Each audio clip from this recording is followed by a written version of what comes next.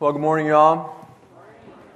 This morning, I want to continue in our series that we've entitled The Secret to Life. And we've been looking at Jesus' Sermon on the Mount as found in the Gospel of Matthew, chapters 5, 6, and 7.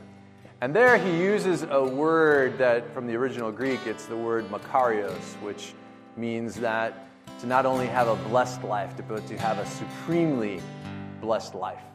And he begins to lay out for us what that looks like. And so we saw that Jesus says we are to be salt and light, and to live generously, and to have an agape life.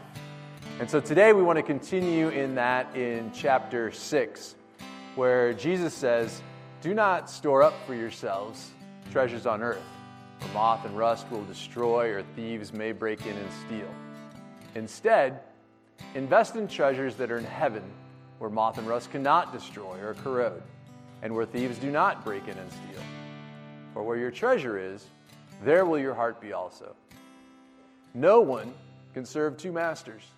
Either you will hate the one and love the other, or you'll be devoted to the one and despise the other. You cannot serve both God and money." So, we have always said that here at Westridge, we want to be honest about the stuff in our lives and to be transparent about things. And so I have a bit of a confession that I want to make this morning. And I don't think I've ever talked about this publicly, and you'll know why in a second. But I just want to let you all know that I have become a Houston Astros fan. Now, this doesn't diminish my commitment to the Cubs, because technically the Astros are in the American League, Cubs are in the National League, right? And should the odds of, ever having a World Series wherever I'd be having to force to pick sides, I think would be when Jesus would be coming back, and I wouldn't have to worry about that anyway. But in my defense, I just want to say that I spent the last 4 years of my life developing a residential luxury high-rise that actually looks right down into Minute Maid Park. I think we have a picture of the view. So when you look at that, I look at that every day. And the owner of the Astros took a unit in the building, and so how can I not wear Astros stuff when I'm around? But I'm not defensive about it or anything. But anyway, as I've kind of been down there, I've developed this emotional attachment to this team, and so I've decided to go to the playoffs this last week and root for the Astros against Boston. And I know Sean's in the house, but no comments there.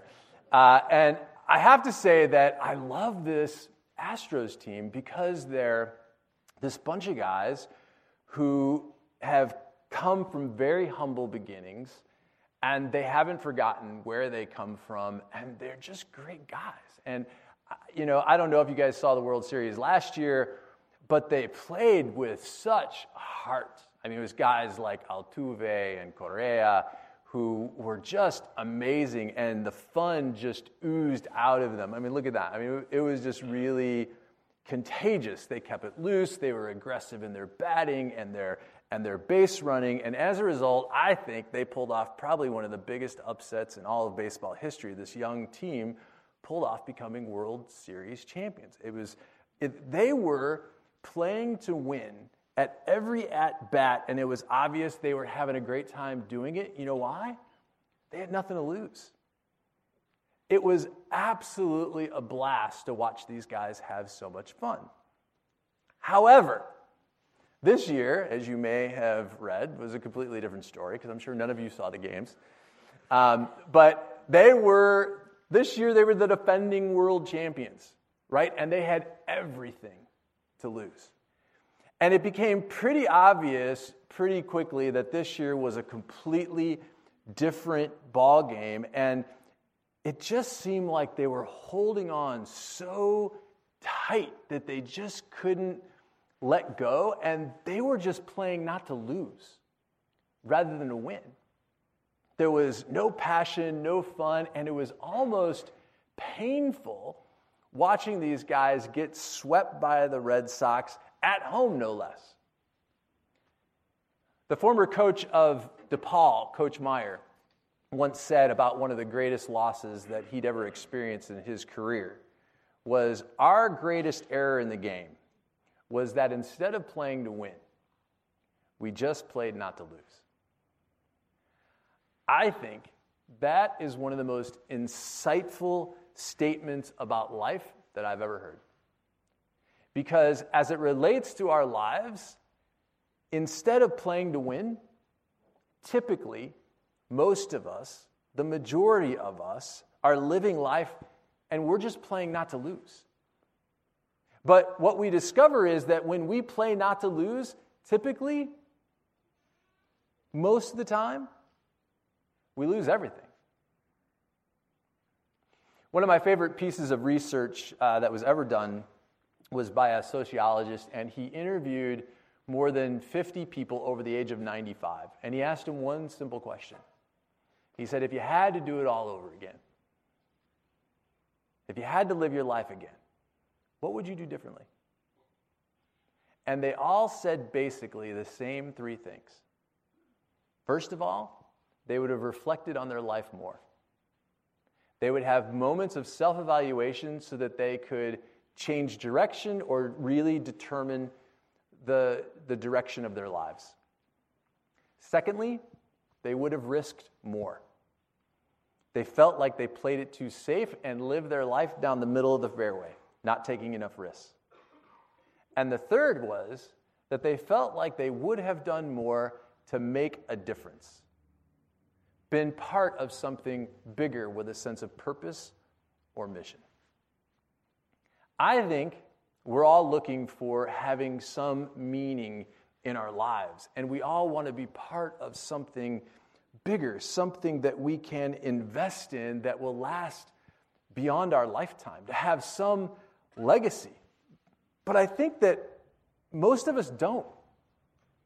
And I don't know whether it's because we just don't know how, we can't figure it out, or we don't want to do the work that it takes to figure it out, or we don't want to make the sacrifices that are essential in order to make the kind of radical commitment to do something that has a sense of purpose but doesn't pay the bills.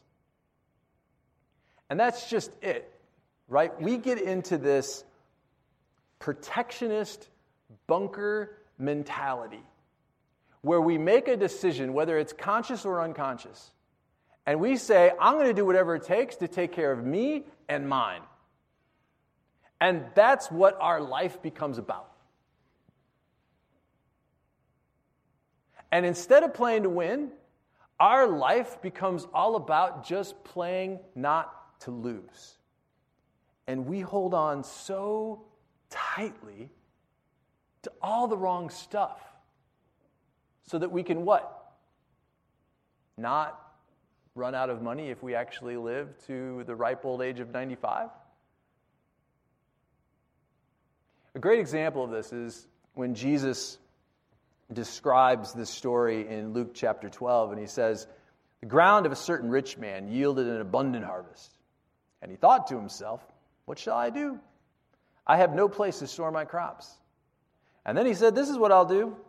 I'll tear down my barns and I'll build bigger ones, and there I will store my surplus grain. And I will say to myself, dude, you have plenty of grain laid up for many years. Take life easy. Eat, drink, be merry, enjoy life. But God said to him, you fool, this very night your life will be demanded of you. And then who's going to get what you've prepared for yourself? And this is how it'll be with whoever stores up things for themselves, but is not rich towards God. It's really the crux of it, isn't it, that Jesus has been driving in this Sermon on the Mount? Storing up the wrong stuff for ourselves, living for the wrong things in our life, and not living a life that is makarios, that is rich towards God. That is a guy who was playing not to lose. He could have taken the money that he made and used it to do some incredible things, to make a difference in this world, to leverage that and do amazing things. But instead, he had this protectionist bunker mentality that was all about protecting his interests and making sure that his future was secure. And the problem was, when he finally made it, he dies. And Jesus points out the irony. He says, now, you worked all your life to build up all this wealth, and now somebody else is going to get to enjoy it, not even you. And when he dies, all of that he worked so hard for was worth nothing to him in the end. And look, we can sit here and armchair quarterback that story all day long till we're blue in the face, but the truth is, we do the same thing, don't we? In our own realm. Instead of playing to win, leveraging what we have to live large in Jesus, no matter how much we have or don't have, or time that we have or think that we don't have, instead we shrink back in fear of losing what we have, and we hold on tight to all the wrong stuff. According to Jesus, we have a choice. We can either invest our lives in the stuff of this world where we know as sure as we need air to breathe that one day it will all come to an end, or we can invest our lives in the stuff of God, where the Bible tells us that it will last forever. Jesus says it's your choice. You pick. But if you pick a life without me, go in eyes wide open, because we all know how that story ends. I think the essence of it is what we put our faith in, right? I mean, for decades, we put our faith in the American dream to own our own home. Our parents did it. Our grandparents did it.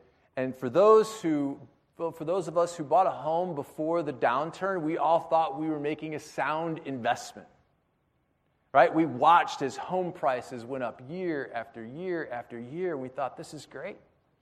I can't lose. So we decide we're going to buy a home. We plop down our down payment. We make that investment. It's supposed to be our nest egg where we just sit back and watch our value keep going up and up and up until the day that we're retiring, right? What we couldn't even conceive of was the complete erosion of what all of us put our faith in, which was the U.S. economy. We thought it was way too strong to be able to fail. And yet now, more than 10 years since that time, many of us are still underwater in our homes compared to where we originally purchased. The recession, I think, is a great metaphor and a huge wake-up call for a lot of us, because we realize that there are no guarantees for anything that we invest in this world. And so the question is, what on earth are we able to invest in where the value does not erode? I would love it if we could take a different perspective about our lives, because so many of us have this starting point where we want to make financial goals for our retirement and to make sure that we don't run out of money if we live beyond a certain expectation. I would love to be able just to turn that around and to begin with life on our deathbed. Sounds a little morbid. But to understand that we have a presupposition that on our deathbed, money will have no meaning for us. It'll have no value. So as we're lying there and we're contemplating our lives, what does? What does have meaning? I think, from what I've seen and from what I've read and when I've talked to people personally who are in that position, when they look back, they want to know that they had a Makarios life. That they were super blessed. A fulfilling life. full of mission and purpose, and that they want to die with no regrets. So is it possible that we can start there and work our way back and say, how do I end up in that spot? How do I end up in that moment where I can actually leave this world with no regrets? How do I plan for that? What does my retirement planning look like now to make sure that that happens?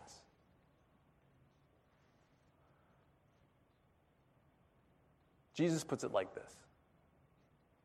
Do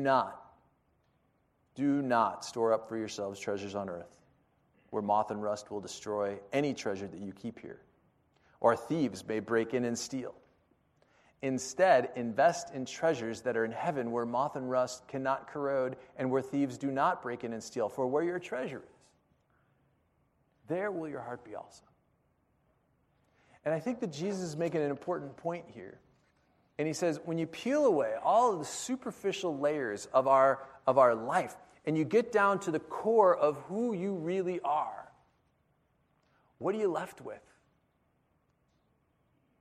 What's driving you? What makes your life tick? What are you holding on to so tightly that you're just too afraid of letting it go?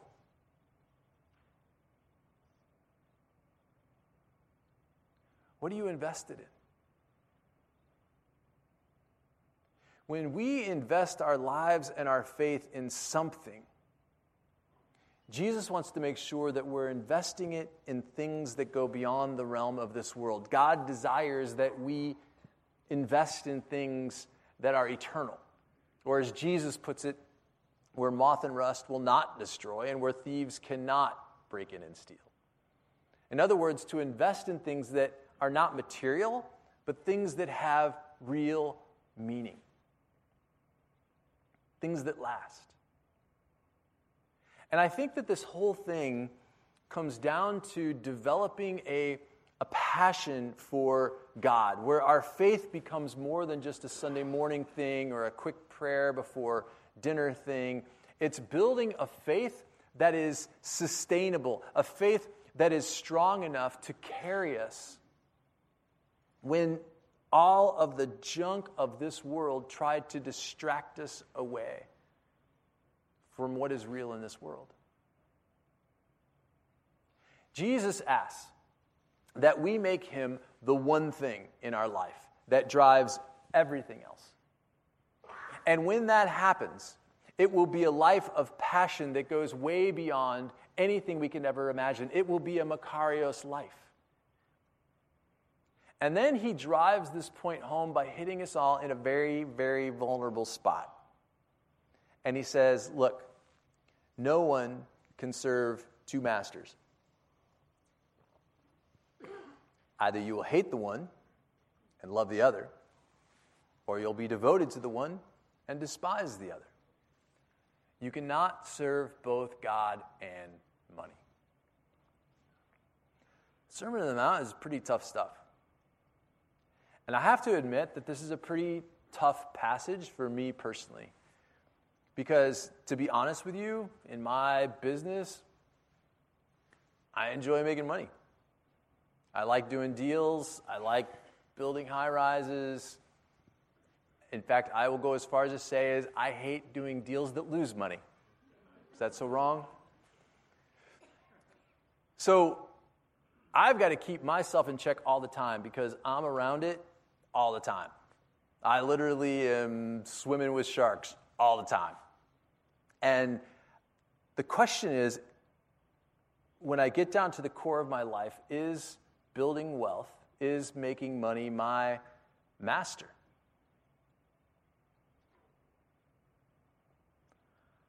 I sure hope not. But I do ask myself that all the time.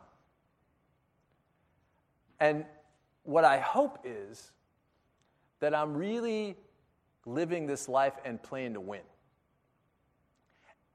And while I have fun doing deals and while I have fun making money, I'm having way more fun taking the money that God has blessed me with to make a difference. To taking that money and taking the gifts that God has given me and leveraging those to become salt and light and agape and living a generous life in a dark world. I grew up pretty poor by American standards, and to become an owner of my own company, to be able to become a developer, to have the opportunities that I've been given is pretty humbling, and I have to tell you, to be honest with you, there's a lot of times that I feel guilt about it. And so for me, I have to take the responsibility that I've been given seriously and to look beyond the protectionist bunker of my own household and to really understand that God is asking me to do something in this world that goes beyond my own family. And that's why Shelby and I are so heavily invested here at Westridge, both financially and in our time and our commitment, as well as Nika Angels, because we want to play to win. We want to live a Makarios life where we're just having a blast, living large in Jesus. And I think that when you come from nothing, as both Shelby and I have, you really don't have as much to lose because we lived on Hamburger Helper for most of our growing up years, and we can do it again if we have to, right? And there's some comfort in that, knowing that you can go back to that. I'm not going back to Spam, but Hamburger Helper is tolerable. But what I don't want is to take what I have earned and to hold on so tight that all I'm doing now is playing not to lose it. And to just go through my life doing the daily grind just to protect it.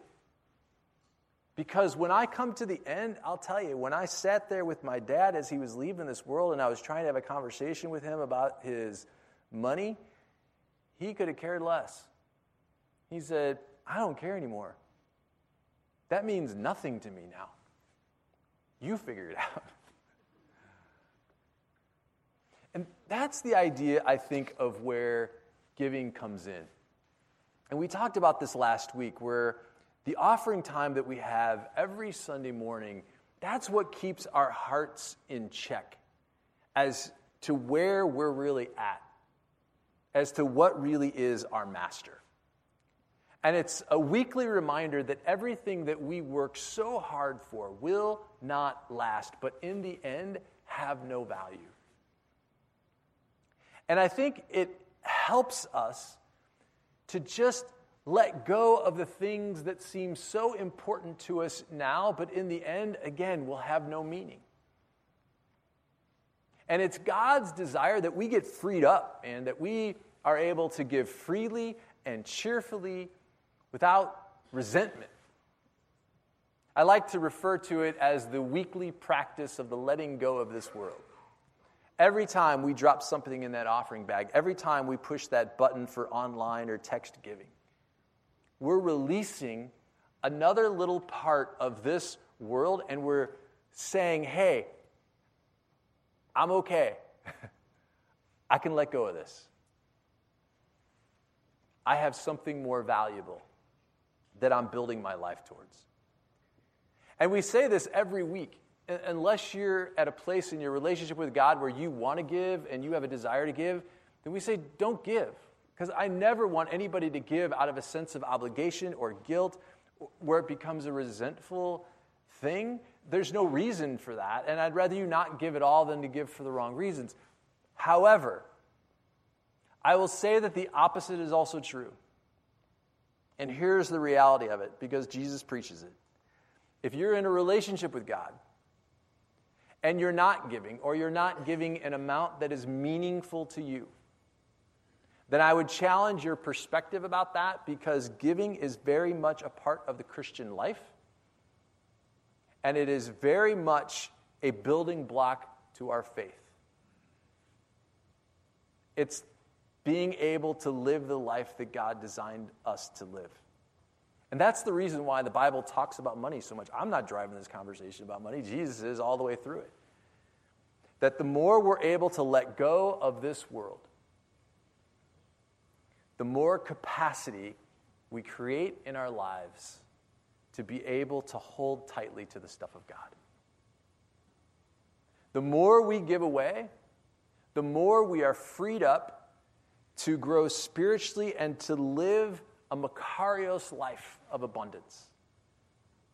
Because we're not being held down by the stuff of this world. Believe it or not, as we grow in our relationship with God, so does our desire to give. Because giving is a matter of not economics, but it's a matter of where we're at spiritually. I might be flat broke and giving more than I ever have in my life, because for where your treasure is, there will your heart be also. I have been there in that moment with many people who have left this world. And I have heard a lot of people in those moments talk about their regrets, the things they wish they'd done, the things they wish they hadn't done, the way they wish they would have been able to live their lives. But I'll tell you this, and I can honestly say this, out of all of those moments that I have been through, there has never been one person that has ever regretted giving their life to Jesus and following him. Not one. If we want to live a life where we can be in that moment at the end and leave this world with no regrets, then it's time to take the next step. To do those 3 things that everybody over 95 says that they wish they would have done. To evaluate their lives. To take more risks. To do more to make a difference in this world. And to not hold anything back so that we can follow Jesus to the very end.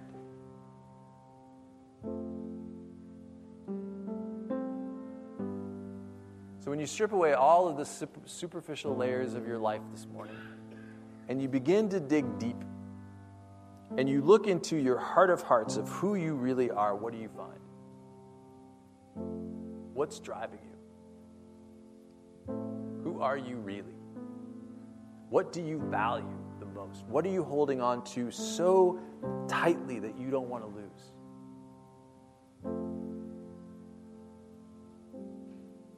If you knew that you had only 30 days left in this world, what would you change? How would you live differently? Hold loosely to the stuff of this world. But hold on tight to Jesus, to the stuff of God. And for goodness sake, let's live a Makarios life and let's all play to win.